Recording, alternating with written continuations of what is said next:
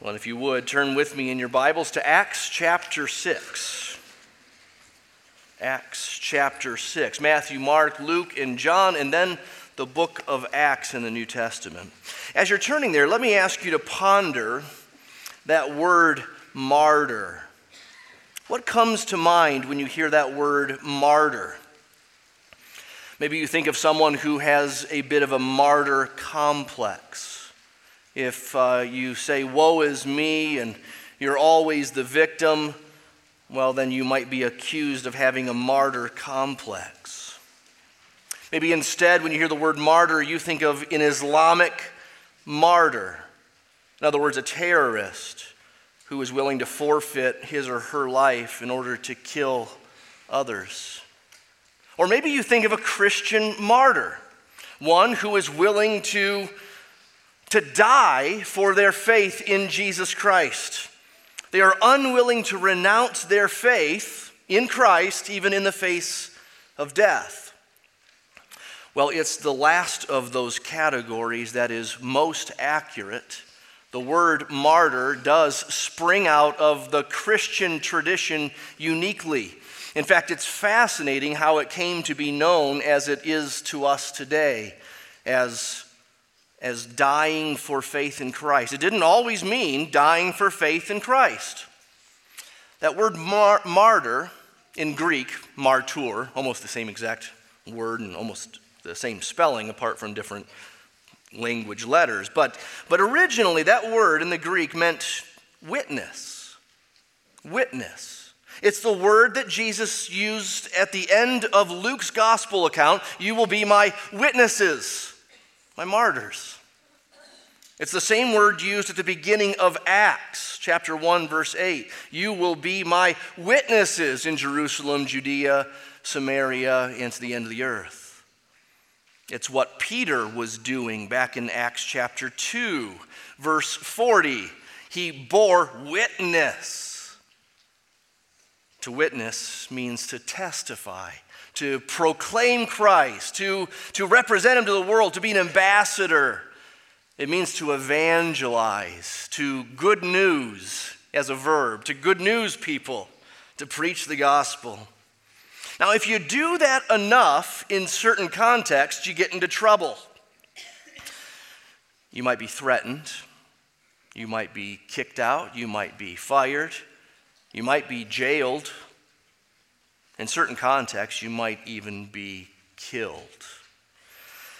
And that happened enough in the early church that word martyr began to morph, began to take on a new shade of meaning. It came to mean not just witnessing, but dying for the witness. In later parts of the New Testament, only context will tell us whether we should think of this word as witnessing without the threat of death, or witnessing unto death. Listen to just a few verses from the last book of the Bible, Revelation, probably the last book written in the Bible. And here you can see that the lines between martyr and witness, those different English words, they seem to overlap. So Revelation 2, verse 13, Jesus says to the church at Pergamum, you hold fast my name and did not deny my faith, even in the days of Antipas, my faithful witness, who was killed among you. He's a witness who was killed. Or Revelation 6, verse 9, where John saw those who had been slain for the word of God and for the witness they had borne. And then finally, Revelation 17, verse 6. John says, I saw the woman, the Babylonian woman, the harlot. She was drunk with the blood of the saints, the blood of the martyrs of Jesus, or witnesses. Well, the word martyr or witness isn't in our passage today, but this is still very, I hope, helpful background, because we come to a story today of what is commonly called the first Christian martyr, Stephen. We come to the story of Stephen in Acts 6 and 7 today. He's far from the first person to be a witness in the book of Acts, but he is the first person to die for that witness in the book of Acts. But it may miss the spirit of our passage to call Stephen the first martyr.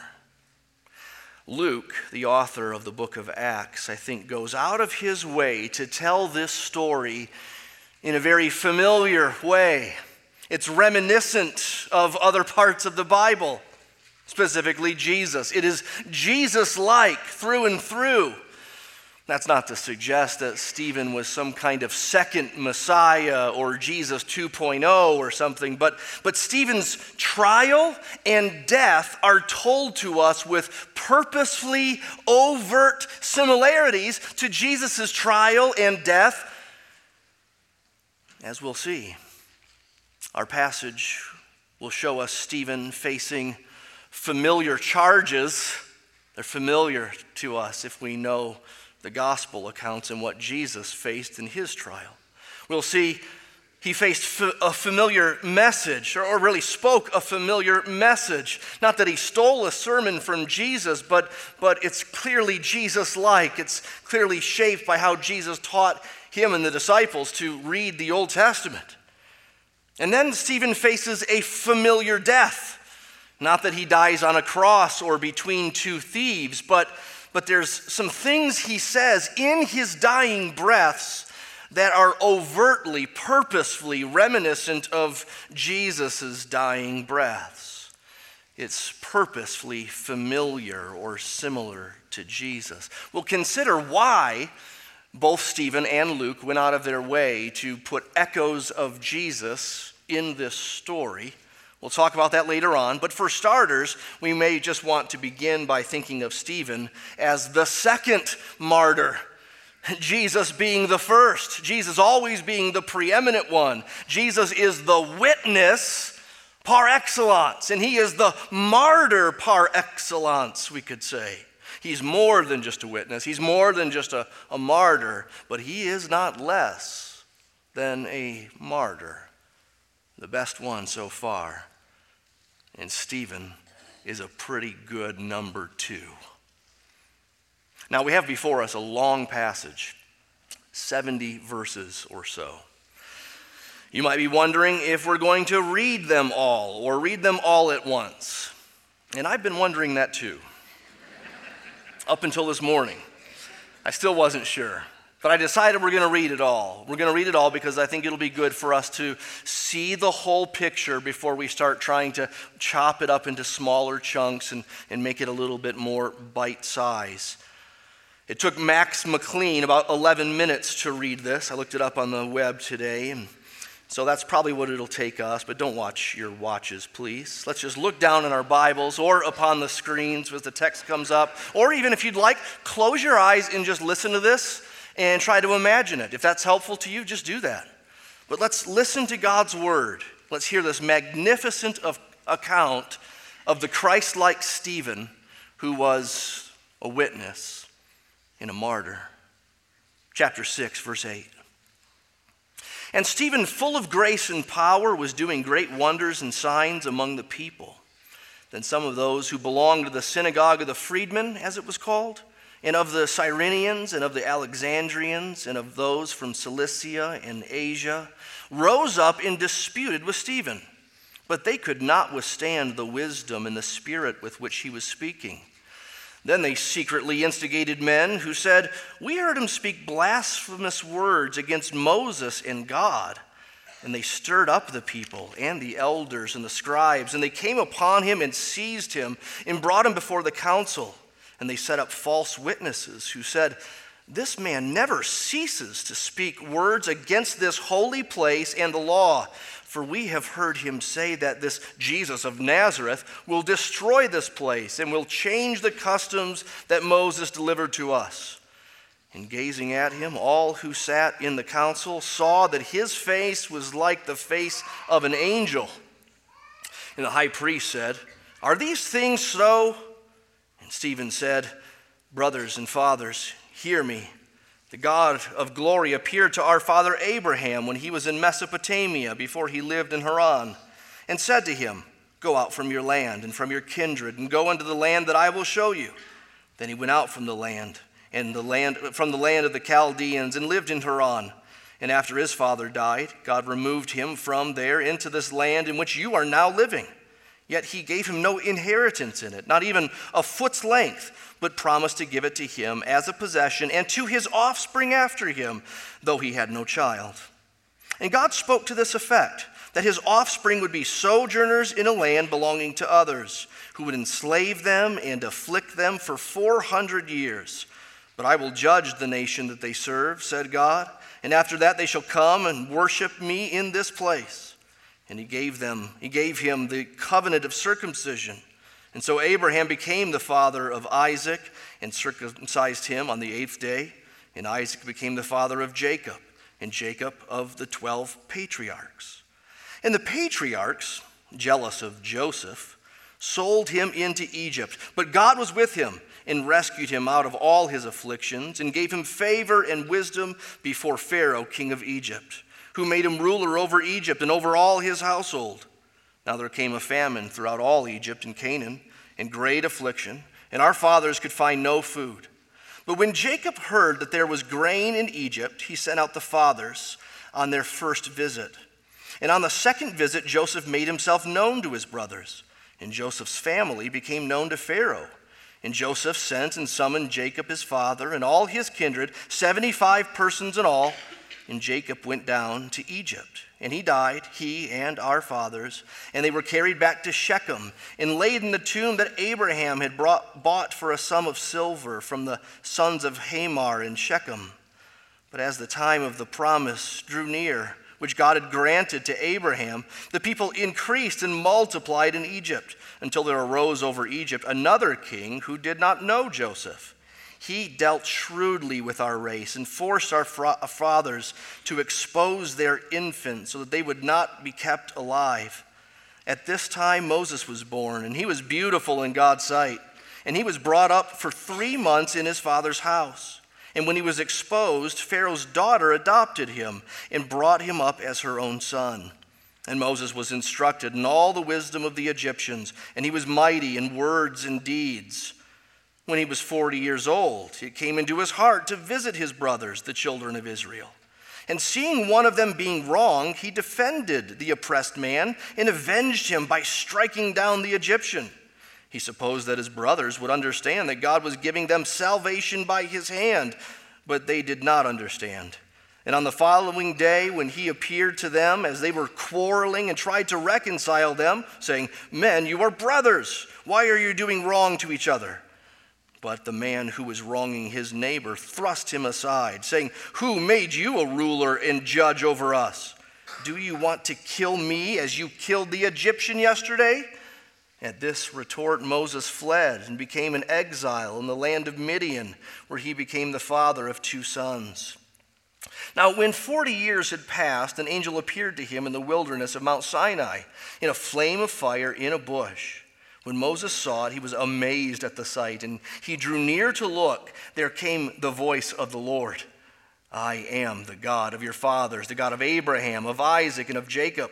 And Moses trembled and did not dare to look. Then the Lord said to him, "Take off the sandals from your feet, for the place where you're standing is holy ground. I've surely seen the affliction of the people who are in Egypt and have heard of their groaning, and I've come down to deliver them. And now come, I will send you to Egypt." This Moses, whom they rejected, saying, "Who made you a ruler and a judge?" this man God sent as both ruler and redeemer by the hand of the angel who appeared to him in the bush. This man led them out, performing wonders and signs in Egypt and at the Red Sea and in the wilderness for 40 years. This is the Moses who said to the Israelites, "God will raise up for you a prophet like me from your brothers." This is the one who was in the congregation in the wilderness with the angel who spoke to him at Mount Sinai with our fathers. He received living oracles to give to us. Our fathers refused to obey him, but thrust him aside, and in their hearts they turned to Egypt, saying to Aaron, "Make for us gods who will go before us." As for this Moses who led us out from the land of Egypt, we do not know what's become of him." And they made a calf in those days and offered a sacrifice to the idol and were rejoicing in the work of their hands. But God turned away and gave them over to worship the host of heaven, as it's written in the book of the prophets. "Did you bring to me slain beasts and sacrifices during the 40 years of the wilderness, O house of Israel? You took up the tent of Molech, the star of your god Rephan, the images that you made to worship, and I will send you into exile beyond Babylon." Our fathers had the tent of witness in the wilderness, just as he who spoke to Moses directed him to make it, according to the pattern that he had seen. Our fathers in turn brought it in with Joshua when they dispossessed the nations that God drove out before our fathers. So it was until the days of David, who found favor in the sight of God and asked to find a dwelling place for the God of Jacob. But it was Solomon who built a house for him. Yet the Most High does not dwell in houses made by hands, as the prophet says, "Heaven is my throne, the earth is my footstool. What kind of house will you build for me, says the Lord? Or what is the place of my rest? Did not my hand make all things? You stiff-necked people, uncircumcised in heart and ears, you always resist the Holy Spirit as your fathers did. So do you. Which of the prophets did your fathers not persecute? And they killed those who announced beforehand the coming of the righteous one, whom you have now betrayed and murdered, you who received the law as delivered by angels and did not keep it." Now when they heard these things, they were enraged, and they ground their teeth at him. But he, full of the Holy Spirit, gazed into heaven and saw the glory of God and Jesus standing at the right hand of God. And he said, "Behold, I see the heavens open and the Son of Man standing at the right hand of God." But they cried out with a loud voice and stopped their ears and rushed together at him. Then they cast him out of the city and stoned him. And the witnesses laid down their garments at the feet of a young man named Saul. And as they were stoning Stephen, he called out, "Lord Jesus, receive my spirit." And falling to his knees, he cried out with a loud voice, "Lord, do not hold this sin against them." And when he said this, he fell asleep. And Saul approved of his execution. And there arose on that day a great persecution against the church in Jerusalem. And they were all scattered throughout the regions of all Judea and Samaria, except the apostles. Devout men buried Stephen and made great lamentation over him. But Saul was ravaging the church and entering house after house. He dragged off men and women and committed them to prison. Well, as I mentioned already, we have in this passage a familiar charge, a familiar message, a familiar death, but then as we begin the opening of chapter 8, we'll also see a new outcome. If we have time, we'll get to that. We'll see. So first, there's a familiar charge as we try to break this up a bit. The end of chapter 6 shows us a familiar charge because Stephen, like his master Jesus, has spoken words that have caused a stir. He spoke with fullness, we're told, full of grace and power, full of wisdom and the Spirit. We were first introduced to Stephen back in chapter 6, where we learned that he's a servant in the church. He's in charge of the administration of feeding the poor in the church.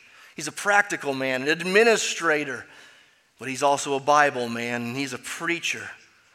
And he's in trouble for his incessant proclamation. What has he been proclaiming? Well, we're not told exactly, only what people said of what he'd been proclaiming. Verse 11, they charged him with blasphemy, with speaking against Moses and God. Verse 13, some said, this man never stopped speaking words against the holy place, that is the temple, and against the law of Moses. And we said that we heard him say that Jesus of Nazareth would destroy the temple and change the customs that Moses delivered to us. Does that sound familiar to you? Especially the part about the temple? It's much like the charges they laid upon Jesus at his trial. Jesus' earlier teaching on the temple had been heard and slightly misunderstood. It was radical, but it wasn't quite as they represented it during Jesus' trial. Back to John chapter 2, at the beginning of Jesus' ministry, Jesus said some fateful words there. He said, "Destroy this temple, and I will rebuild it in 3 days." Now, John tells us that Jesus was speaking first and foremost about his body, the temple. Destroy this, and it will be raised in 3 days, referring to his resurrection. He said in Matthew 12, something greater than the temple is here, referring to himself. That caused a bit of a stir. He portrayed himself to be the new temple, the better place of God's dwelling, God's inhabitation among men in the world.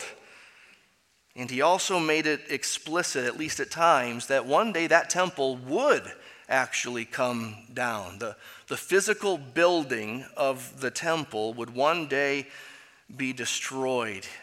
Mark 13, he said, "There will not be one stone left upon another. All of it will be thrown down." But he didn't say he would destroy the temple, and that's what they got wrong in his trial and now in Stephen's trial.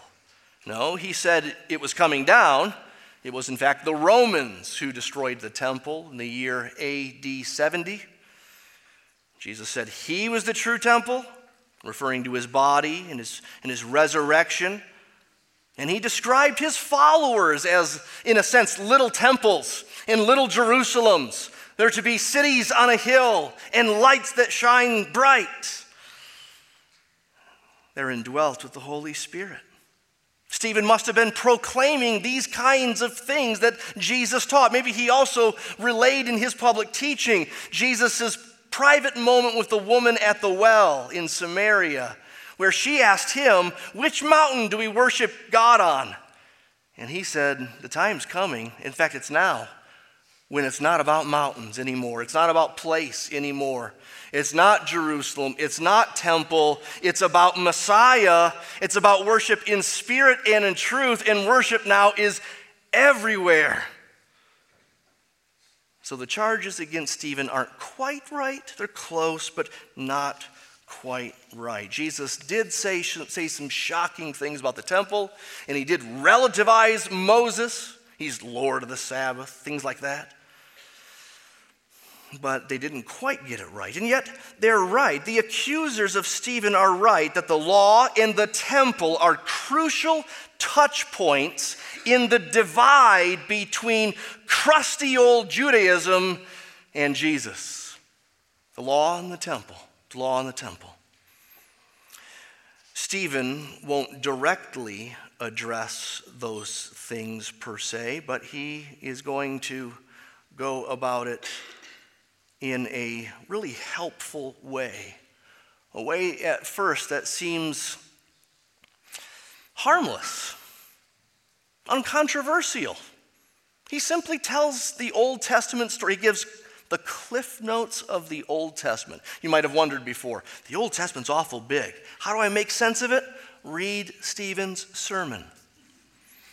But he tells the story in such a way, that it is mightily controversial. We know that. We already read the story. We know it ends in his death. So, secondly, there's a familiar message in chapter 7. It's familiar not because he's giving one of Jesus' sermons verbatim, but it's generally what Jesus taught his disciples. It's how he taught them to read the Old Testament scriptures. Remember, beginning with Moses and the prophets, he interpreted to them all the things in the scriptures regarding himself. Moses, prophets, and the Psalms were all about him, and they had to be fulfilled by him. Notice chapter 7, verse 52. All this meandering through the Old Testament leads to the coming of the righteous one. That's Jesus, who was crucified. That's where he's going. but he takes the long road there.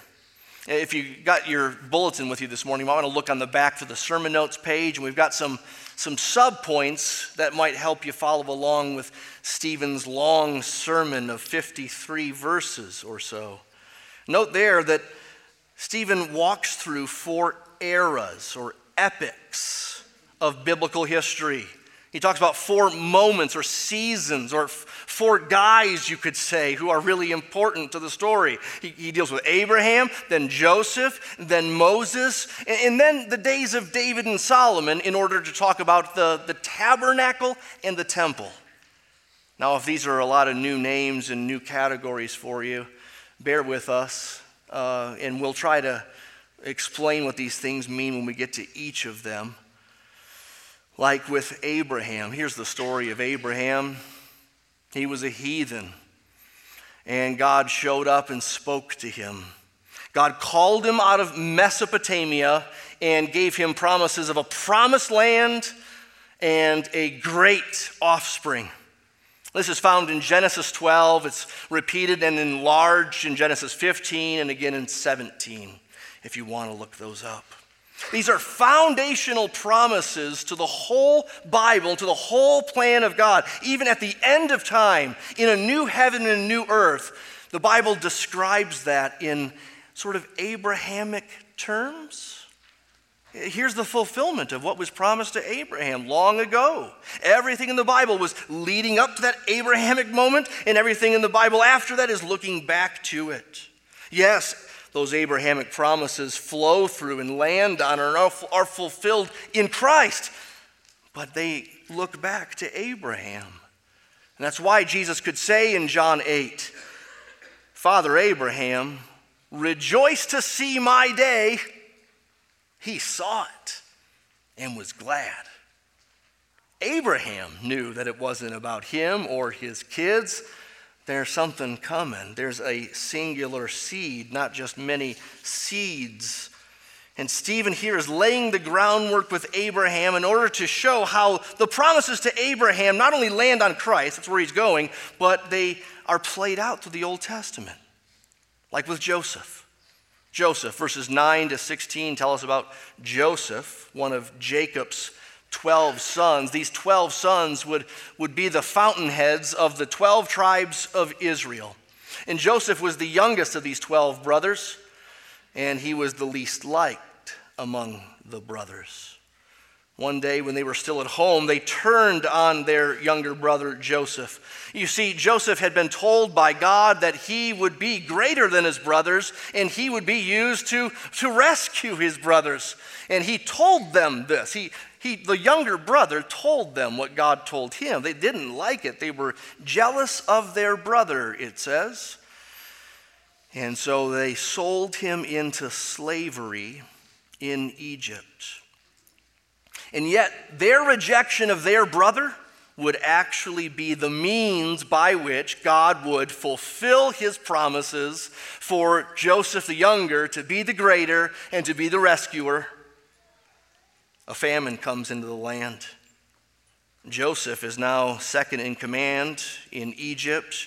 We're told God was with Joseph, and so Joseph had wisely stockpiled food in Egypt for this famine. And now the brothers are desperate, and they go to Egypt, and they are fed by their brother. They bow before their brother. The promises are fulfilled, and the brothers survive, and the families continue. So the story continues. You fast forward many years, and now these 12 brothers and their offspring, and now a great multitude of people in Egypt, but they're in slavery. Enter Moses, the third guy, Moses. Stephen tells the Moses story from the book of Exodus. And God raised up Moses to be a rescuer, a redeemer, a deliverer. And like Joseph, the deliverer, Moses was rejected by his brothers. Who made you a ruler over us? They said. You know the story if you've seen the Ten Commandments movie or Disney's Prince of Egypt. Is that what it was called? You know the story, right? You know how God used Moses to free the people from slavery in Egypt, and they complained, to put it mildly. They rejected him. They shoved him away. They mocked him. In fact, one day, over 40 days, in fact, while Moses was up on Mount Sinai meeting with the living God, as that mountain was quaking, it looked to be on fire, a cloud descended. He's meeting with God and getting the 10 Commandments and other things. The people down below think, he's been gone 40 days. He's as good as dead.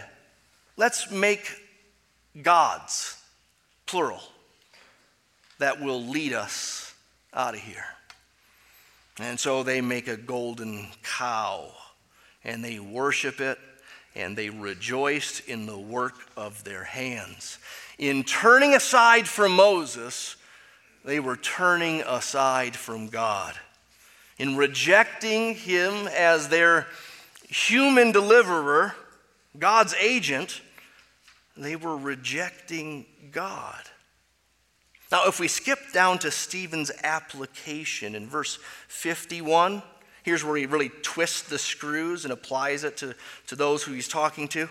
You'll see that this is his point. He says, you stiff-necked people, uncircumcised in heart and ears, you always resist the Holy Spirit.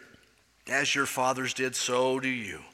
Which of the prophets did your fathers not persecute? And they killed those whom announced beforehand the coming of the righteous one, whom you now have betrayed and murdered.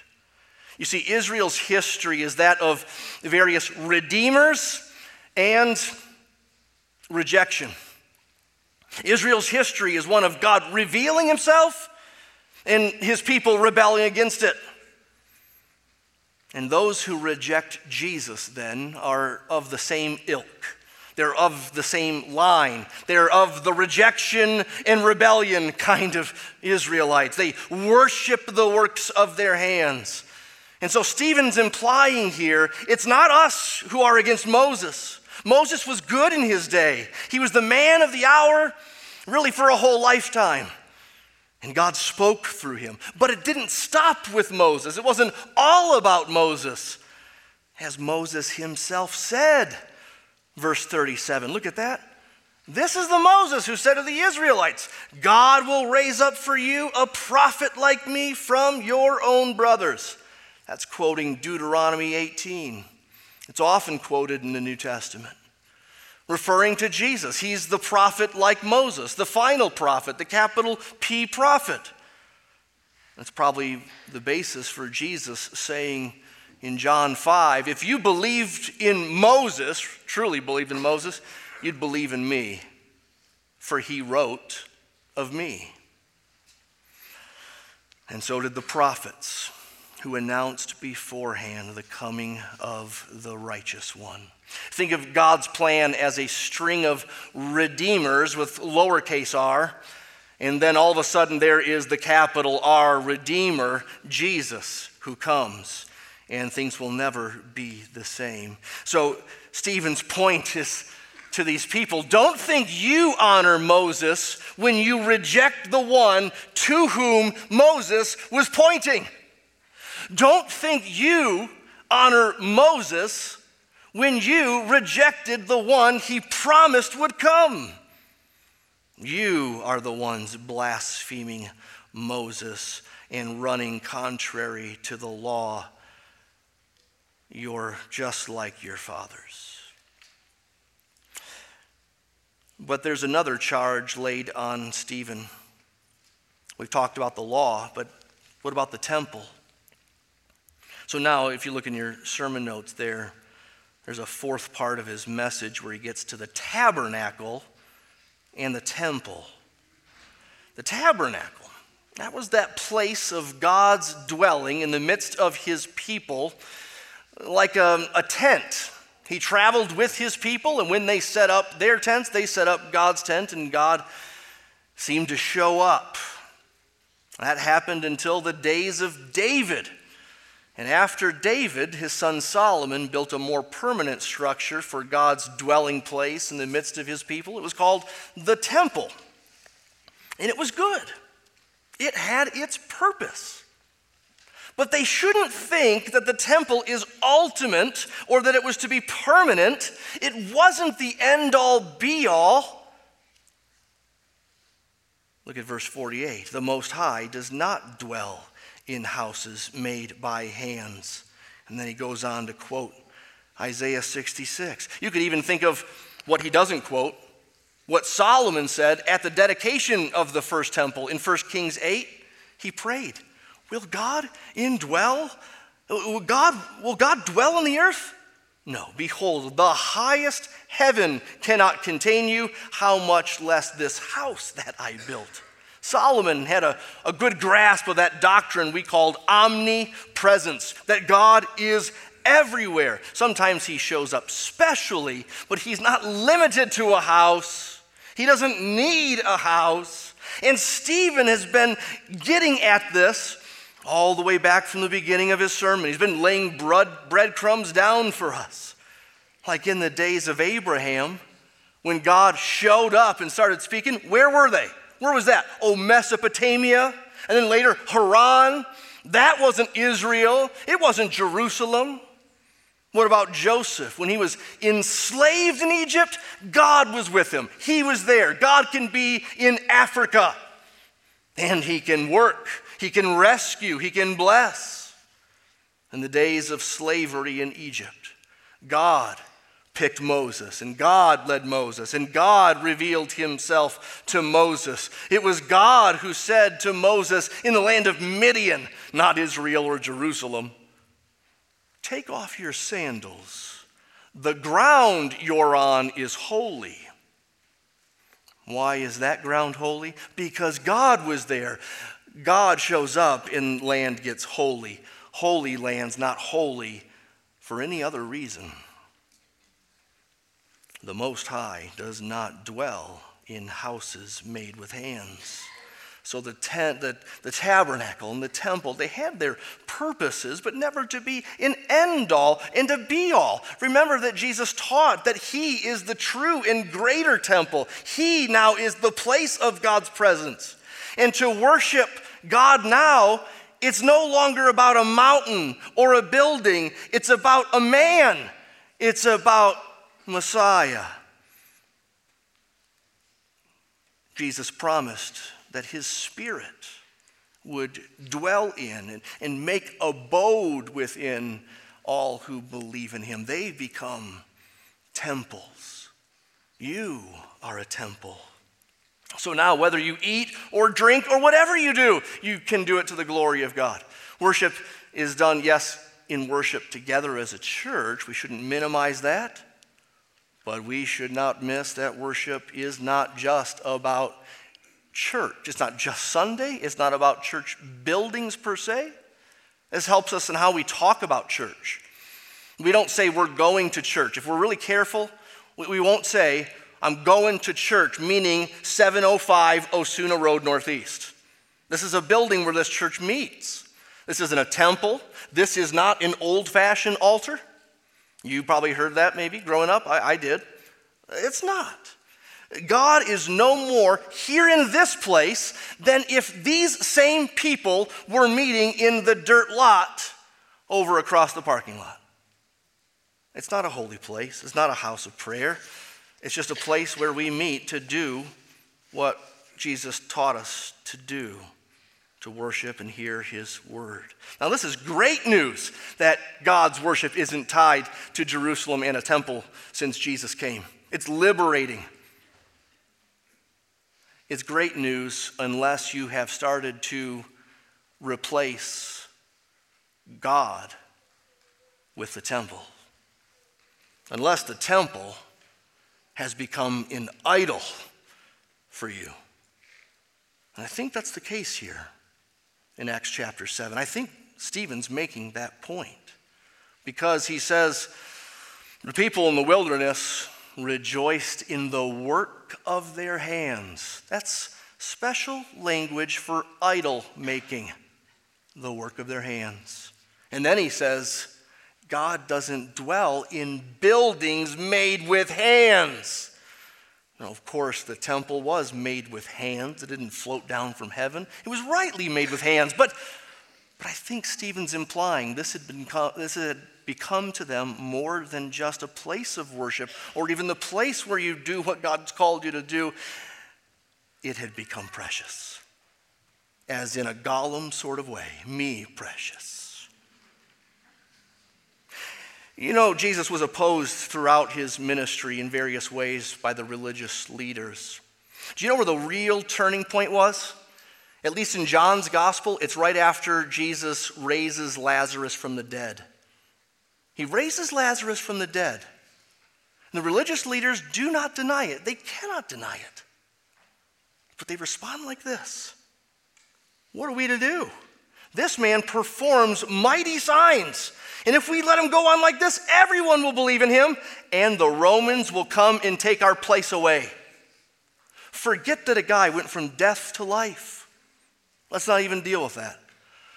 The Romans better not take my house. The Romans better not take my temple. If I have to choose between God and my temple, well then, damn God. Don't mess with my temple. It's so sad. They could have bought in. They could have jumped into the mighty rolling tide of grace and glory that comes in Jesus Christ. But no, it says in John 11, from that day on, they made plans to put him to death. And so they're doing with Stephen. They could have jumped in. They could have said, that makes perfect sense. He is the one. This changes everything. Can we get in on this? Will he let us in? Oh, he will. Just come humbly and in faith, and he'll forgive all your sins. But instead, verse 54, when they heard these things, they were enraged, and they ground their teeth at him. Verse 57, they cried out with a loud voice and stopped their ears, and they rushed together at him. Then they cast him out of the city, and they stoned him. So now, thirdly, there's a familiar death. It's not familiar in that Jesus was stoned or that Stephen was crucified. In fact, there are many ways in which Stephen's death is dissimilar to Jesus's. Stephen's not paying for sins. The Romans here weren't involved. But it is devilish on both accounts. It's familiar in several ways. The anger, the rage, the injustice, the stubborn unwillingness to hear and to consider and engage. In Stephen's case, there's even likely some greater injustice and unbridled rage, at least regarding the trial, because in these days, the Jews by the Romans were not allowed to execute. They didn't have that power. They had to run executions through the Romans. That's what they did with Jesus. But here with Stephen, they don't call up the Romans. They don't bother. This is more like a mob lynching him. They rushed at him. They dragged him out. They stoned him to death. And it is a sickening picture to read in verse 58. They laid their garments at the feet of Saul. Now, never mind Saul for just now. They laid their garments at his feet. You know what's happening here? They took off their coats. They told someone to watch their stuff because they knew they were going to be at it a while. This is going to get sweaty. Time to take your coat off. We're going to be hurling stones at this guy for a while. Someone hold my beer, is what they said. And stone after stone after stone until he was dead. Here they've done the very thing that Stephen was talking about and warning them about, right? That old tradition. God sends a deliverer and they ignore him. God sends a deliverer and they reject him. God reveals his presence and his law, and they turn aside to a cow-shaped gold thing and trust in that. Prophets come and proclaim the righteous one's coming, and they kill those prophets. The righteous one shows up, and they kill him too. And now here's Stephen, another messenger. And like Moses, at the beginning of the story, we read that his face was shining like an angel. He was full of grace and truth. He was full of the Spirit, full of power, full of wisdom. And they killed him ruthlessly, just like Jesus. And just like Jesus, in his dying breath, Stephen said, Lord Jesus, receive my spirit. Just like his Savior, he prayed in a loud voice, verse 60, Lord, do not hold this sin against them. It was a familiar death in many ways. Jesus not only died for Stephen, but showed him how to die. Now, why is that Stephen's story told to us with so many overt similarities as Jesus' trial and death?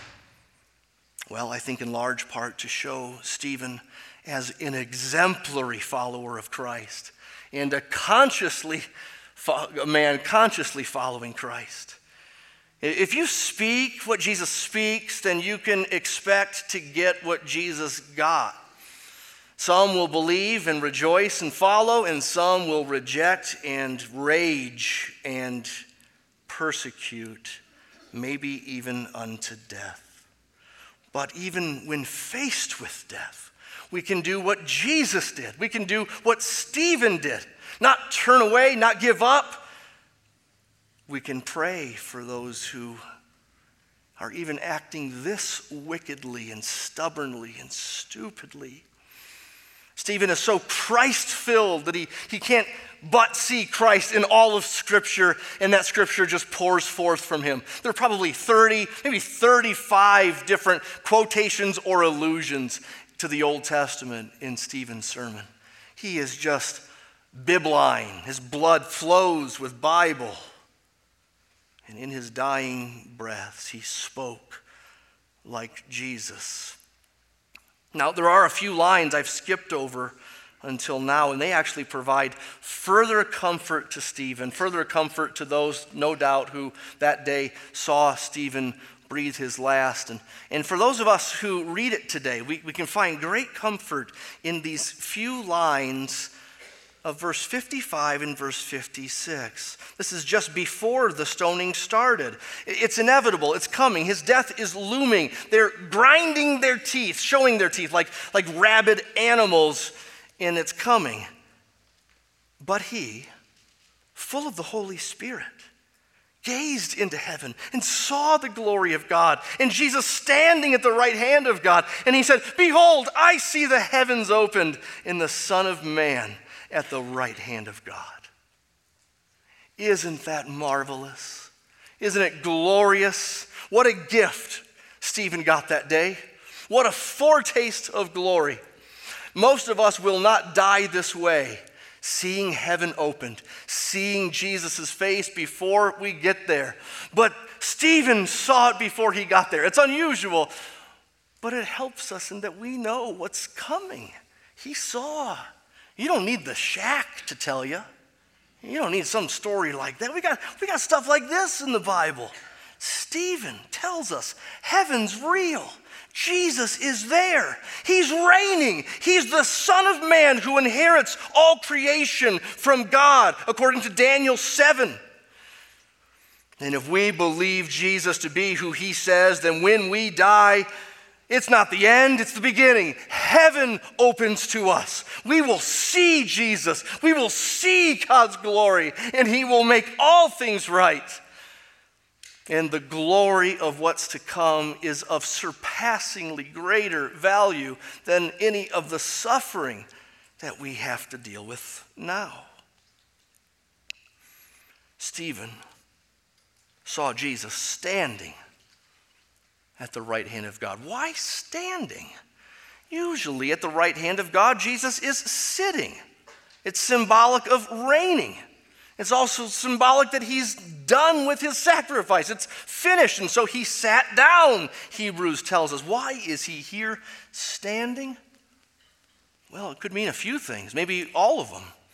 It could just be a symbol of his care. His man is dying, and Jesus stands up. It could be a symbol of his advocacy. Stephen stood for Jesus, and Jesus stands with him, not with these jokers. Or perhaps Jesus stood to welcome Stephen, to receive him into heaven. The King of Kings and Lord of Lords got up.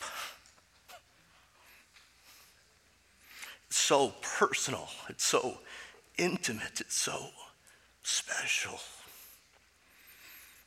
Hallelujah, what a Savior we sing, right? So I ask you, what do you expect after you die? Who will stand with you? I don't ask you what you'll see before you die. I don't know. But Stephen gives us a glimpse of what's after. Will Jesus stand for you? Do you believe who he is and what he said he would do? Do you believe he did it, that he paid for sins, that he died in our place, that he was raised on the third day? We've sang some great gospel-filled things this morning. Here's the gospel. Here's what you need to believe if you want Jesus standing with you, standing for you, and opening heaven wide to you when you die. You have to believe that because the sinless Savior died, my sinful soul is counted free. For God, the just, is satisfied in his death. He's satisfied to look on me, on him rather, and pardon me. To pardon me based on what Christ did. That's the gospel. That's the good news. That's what Christians have been commissioned by Jesus to witness to in all the world, even if it cost them their life. And if they do lose their life, that will be testimony to. It will be witness. That's how the gospel goes forth. And that's what we'll start to see next week as we finish the rest of this sermon and begin another one.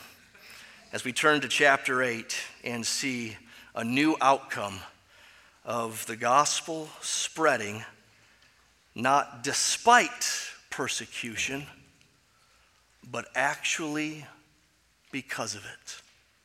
Perhaps this morning you will be part of that great flow of grace from God into this world that is swelling and swelling. As you come to Jesus and join us in worshiping him and representing him to the world, Jesus is building his church. The gates of hell will not prevail against it. Let's pray. Lord, we thank you for your word. Help us to believe it. Help us to rejoice in it. Help us to trust you. We thank you for truth. We thank you for this example of Stephen, and even more, the example he looks to, and we do as well, that of our Lord Jesus. We pray in your name, our Savior and King. Amen.